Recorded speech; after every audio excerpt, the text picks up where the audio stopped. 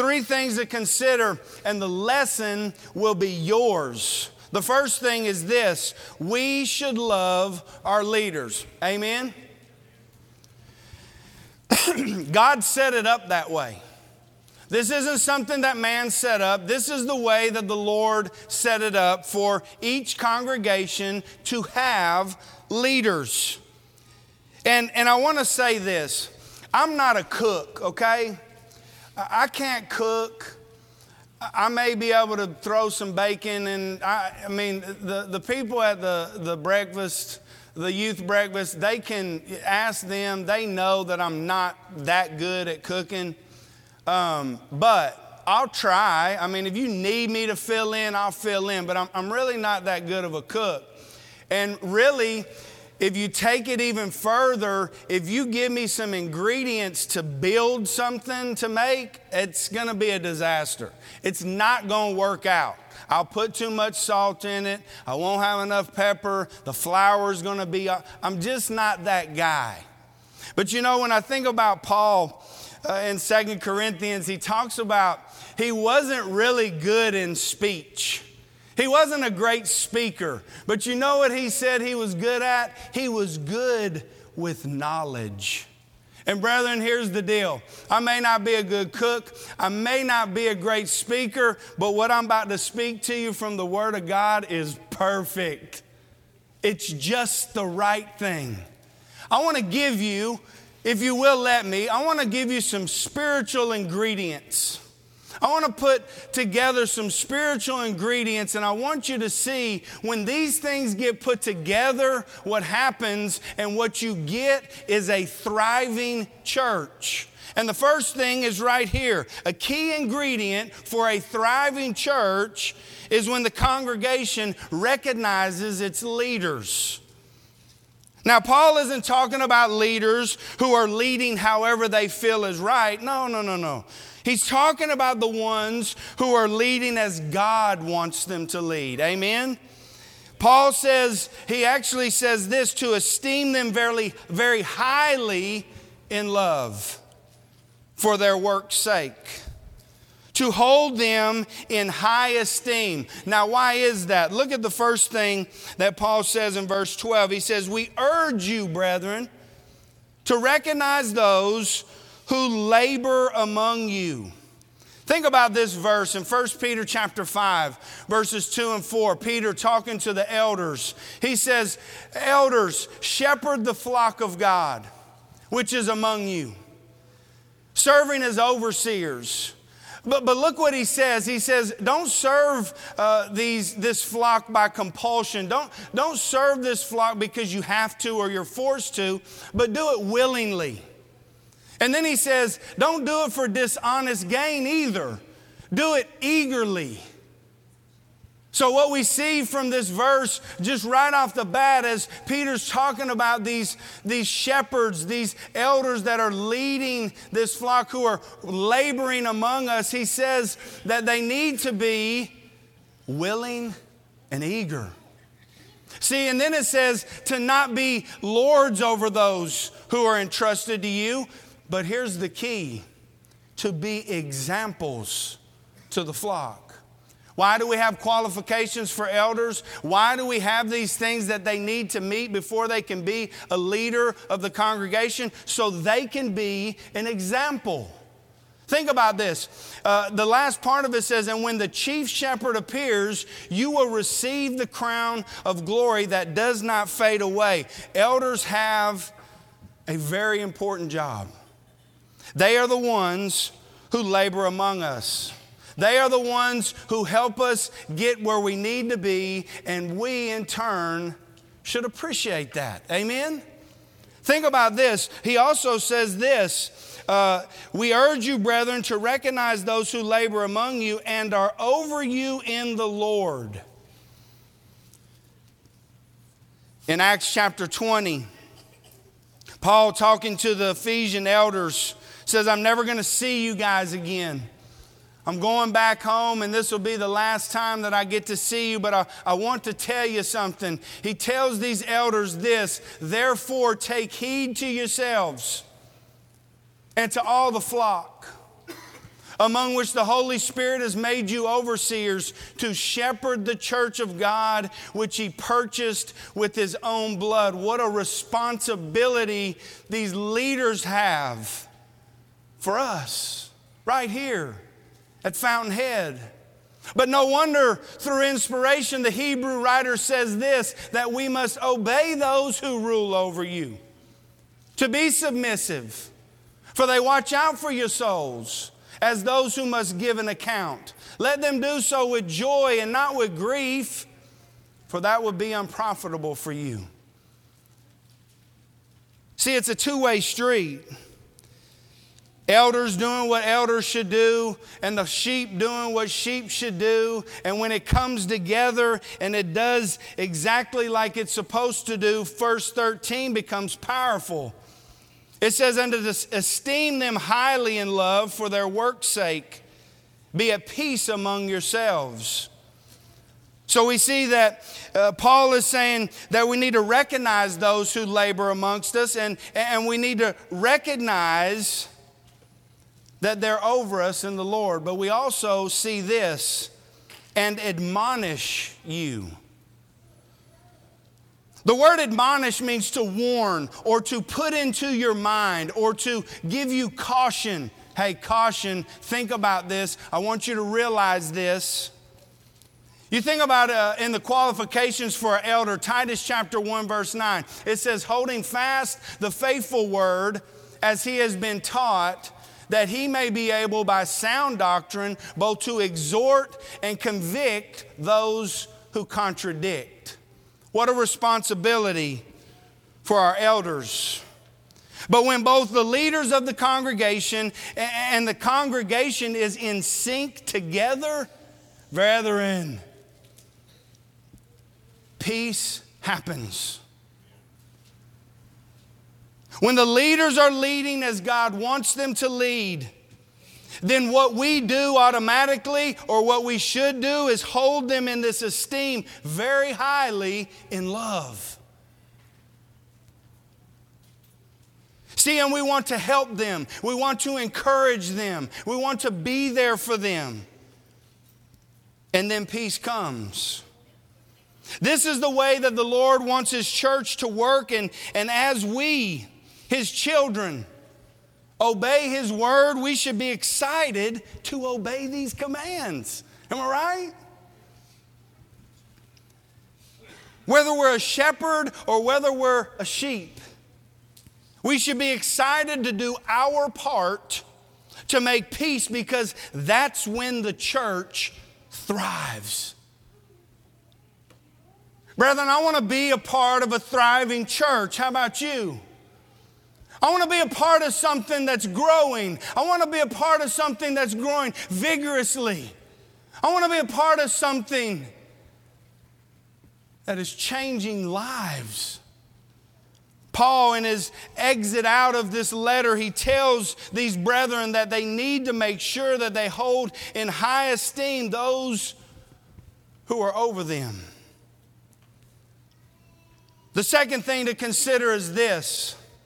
In order to have a thriving church, we need to love our leaders. But secondly, we need to stay focused on each other. Read with me, if you will, verses 14 and 15. I'm going to tell you what, brethren. I'm excited about this lesson. You see them leaves right there? When I saw them leaves from my PowerPoint, I got excited because I love plants. I love to water plants, and I love to see them grow, and I love to see things happen to plants. You know, I go out there and study them and say, oh yeah, a little bit of growth. You can see downstairs, I got 2 plants down there that are like my kids. Every Wednesday, they get watered and looked at. I mean, I made Mike Pearson make a stand for one of them because I love that plant so much. Everything in my office now is, I want to add another plant. It's going to be like a jungle when you walk in there pretty soon. The vines growing everywhere. But if we want to have a congregation that is thriving, if we want to have a congregation that's flourishing, these are some key ingredients that we can use. See, it's not just something that I'm trying to tell you that maybe you can apply to your life. No, all of these ingredients that I'm about to whip up in this big old bowl for us to look at, when it comes out, you can be the cake with the icing. You can be that loaf of bread when it comes out of the oven. Think about this, verse 14, he says, "Now we exhort you, brethren, warn those who are unruly, comfort the faint-hearted, uphold the weak, be patient with all. See that no one renders evil for evil to anyone, but always pursue what is good, both for yourselves and for all." Warn the unruly. Interesting Greek word right here. It means deviating or leaving. This is a big word for me. The prescribed order or rule. I mean, in school, if I heard that definition, I would have been like, what? Leaving or deviating the prescribed order or rule. This Greek word actually, in Greek society at the time that this word was being used, it was a nickname for those who wouldn't show up for work. That was your nickname, this Greek word. I can't pronounce a Greek word, not even going to try. But that Greek word was used for those who would not show up for work. Now, think about this. When we're not doing what we're supposed to be doing, let's just say, for instance, I'm not doing what I'm supposed to be doing. Maybe I've got some sin in my life. Maybe I'm doing things that I'm not really supposed to be a part of, right? And one of my brothers or one of my sisters comes to me and says, "Hey, you all right? How you doing? Is everything going on and good in your life? I noticed that some things are happening. Is everything okay? Are you struggling? Is there anything that I can do for you? Can I pray with you? Can I help strengthen you in any way?" How do we normally react to that? Even though we're in the wrong, how do we normally react to that? Let's just be real about it. Can we? We get mad, don't we? I can't believe somebody would come and say that to me. You want to know what Paul says immediately? He says that we need to warn those who are unruly. Why do we warn people? Why do we warn people, brethren? Because we care about their soul, don't we? I don't want to be the right judge, and I don't want everybody to look at me and say, "Oh man, you are so righteous, man." No, I want to care about your soul. Because I know if it ain't right, then you may not be here and you may have to stand in front of the Lord. And it may not be the outcome. No, I care about you. I want to be there for you. I want to pull you out of this. I want to be there when you're down. I want to be there when you're struggling. I want to be there when you're thinking about checking out. If you're here today and you're going through the motions, if you're here today and you're thinking about checking out, stop. Stop. What you're doing is worth it. What you're doing is going to pay off. What you're doing is going to change people's lives because it already is. If you're thinking about checking out, if you've checked the box today and you really could care less what Matt says, except for when he says, "I'm about to be done," just remember this. God loves you and He cares for you. And He wants you to be a part of something that will change this world and this community. Are you in? Be in. Paul says, warn the unruly. And then he says this, comfort the faint-hearted. Think about this. Are we a comfort? You know, when I get into bed, I want a comfortable bed. How about you? I want a bed where I can lay down and just be like, "Oh, yeah, That's what I'm talking about. Not only do I have a comfortable bed, but I got a comfortable pillow and I got a comfortable blanket. I can't sleep with a blanket. I shouldn't even have said that. I cannot sleep with a blanket or I am not comfortable, right? But you know what comfortable means, brethren. Now here's the question. Are we a comfort to those who are little in spirit? Have you ever been little in spirit? Have you ever had doubts? Have you ever had struggles? Are we looking for the opportunity to be a comfort to them? See, you want to know what Christianity is? Christianity is an everyday thing. Christianity is an all-the-time thing. When I'm worried about people, when I'm concerned about them, when I'm trying to check on them, when I'm trying to be there for them, you know what? I appreciate people checking on me.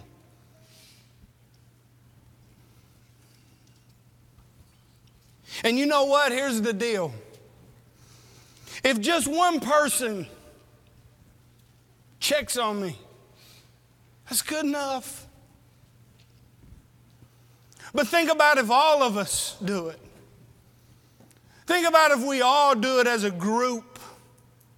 I've used this example before, and this is real stuff. I've used it before, and it's in the negative, but I'm telling you, when I lived in California, these kids didn't have anything. They didn't have a mom. They didn't have a dad. They didn't have anybody that cared for them. But you know who did care for them? The gangs. They accepted them in. They allowed them to be part of something. They told them, take pride in this crew, man. Because if you take pride in this crew, we'll take care of you. And they did. On the negative. Brethren, on the positive, God has set up something for us that can give us so much comfort, so much happiness, so much joy. But what do?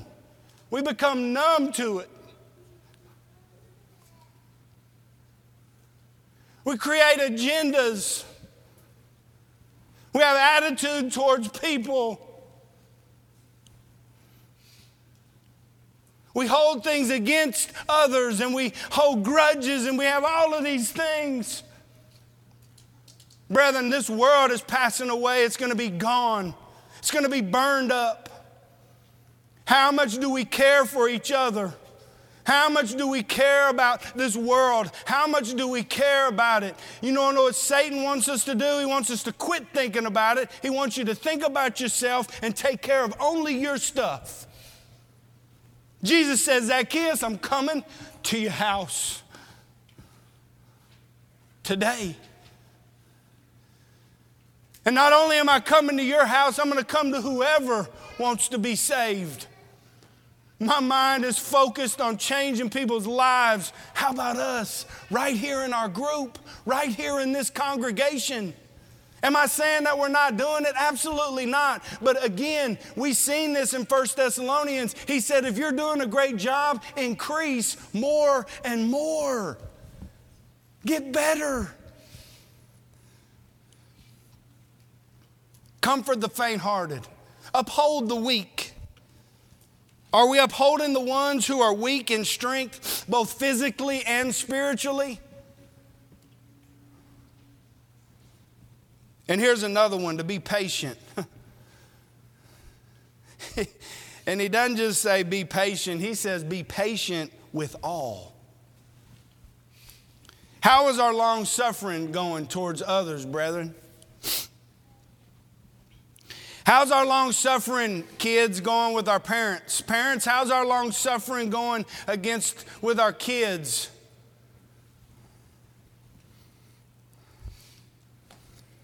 Are we patient?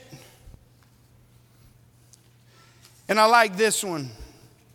Verse 15, it says, see that no one renders evil for evil to anyone. Brethren, let's not retaliate. When somebody renders evil towards us, are we ready to just give it back immediately? As fast as we can? He finishes that thought off by saying, always pursue what is good, both for yourselves and for all.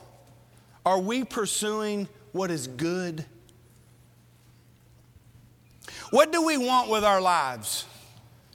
Do we want good things or bad things? When we decide to stay focused on each other the right way, we add ingredients that will make a church thrive, amen? And people will see it. And people will feel it. What else? Love those who are our leaders. To make sure that we're looking out for each other and loving each other. But what else? Having the right attitude. This is where I want to be at as we get ready to finish this up. Look at what the Bible says, verse 16 through 22. Rejoice always, pray without ceasing, in everything give thanks, for this is the will of God in Christ Jesus for you. Do not quench the spirit. Do not despise prophecies. Test all things. Hold fast what is good. Abstain from every form of evil. You want to know what we see in these verses? We see the virtues of a new man. You know that new man that we're supposed to be? When you put off the old man and you become this new man, these are the virtues of the new man. When we put off that old man, this is what we put on, an attitude of rejoicing. Rejoice in the Lord always. Again, I say, rejoice. Brethren, we should be the happiest people alive. Am I right about it? I don't know if you heard this. I don't know if you've ever heard this before. But if you are a Christian, guess what you are? You are a child of God.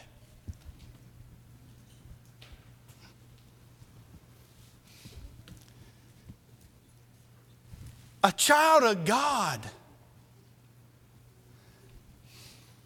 We should be the happiest people. We should be rejoicing. And no, you want to know why the Jews had that attitude? Because they knew that they were God's people, am I right? Now, I'm not saying that we fall into the same attitude as these Jews, but what I am saying is they understood whose children they were. And brethren, that's what we are. He says, rejoice always. And then he says this. He says, pray without ceasing. Wait a minute. I got to pray all the time? Like there can't be a moment when I'm not praying? Come on, Matt. Really? Brethren, we should always be ready. We should always be looking forward to talking to the Lord. Am I right? Do we look forward to talking to the Lord, or do we only talk to Him when we're ready to complain? Lord, I can't believe this. I mean, really? I can't believe that all this stuff is happening to me. I mean, come on, Lord, I love you and I know that you love me, but I mean, really, I got this 7-page list that I need to give you and you ain't answered one of these prayers. Or do we say, Lord, you know what? I love you so much and I'm so thankful for who you are. I'm so thankful that you sent your son. I'm so thankful that you made a way for me to be your child. I'm so thankful that you are the one that has given me grace and mercy when I fall short and I have a bad attitude. I'm so thankful for Jesus because the next thing that he says is, in everything give thanks. Did you hear it? Did you hear it, brethren?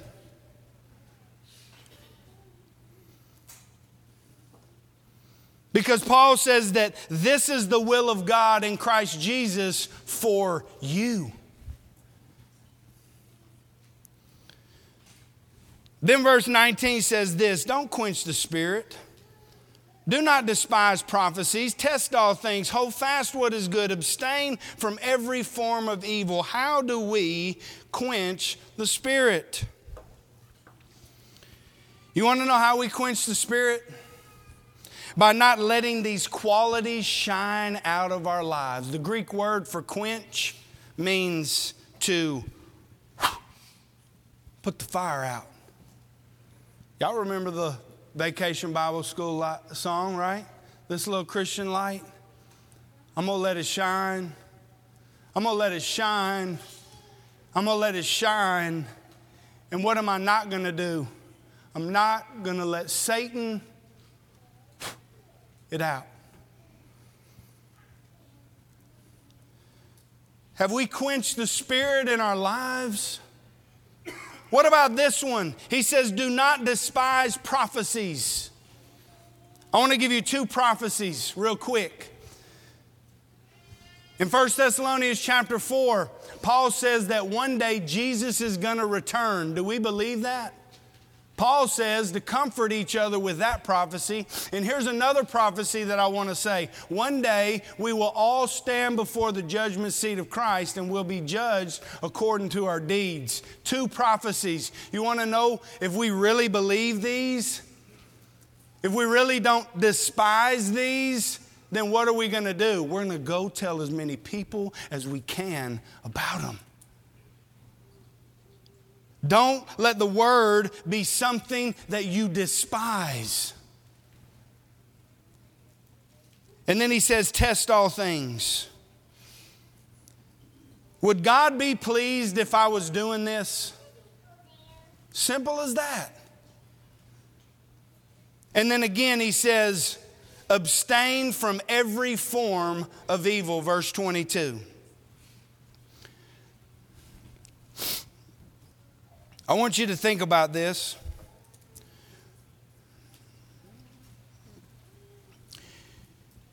When we think about our lives, when we think about the things that we're a part of, when we think about the things that we're doing from day to day, I don't know what you're doing. I don't know the things that are happening. I don't know the attitudes that you have towards others. I don't know the way that you speak to people when you're outside of here. I don't know those things, but you do. Is there a fire about you? Is there a zeal about you? Is there something different about you? Are you the one who walks with a pep in your step? Are you the one that says, you know what, this may be tough right now, but we're going to get through this because God is that good? Are we those type of people? When these qualities, when these virtues are what we live, then the church will thrive. I use this example, and I may have used it up here too, but it's such a great one. Marshall Keeble said this, don't make your light shine, let your light shine. How about that? Don't make it shine, just let it. Because that's who you are.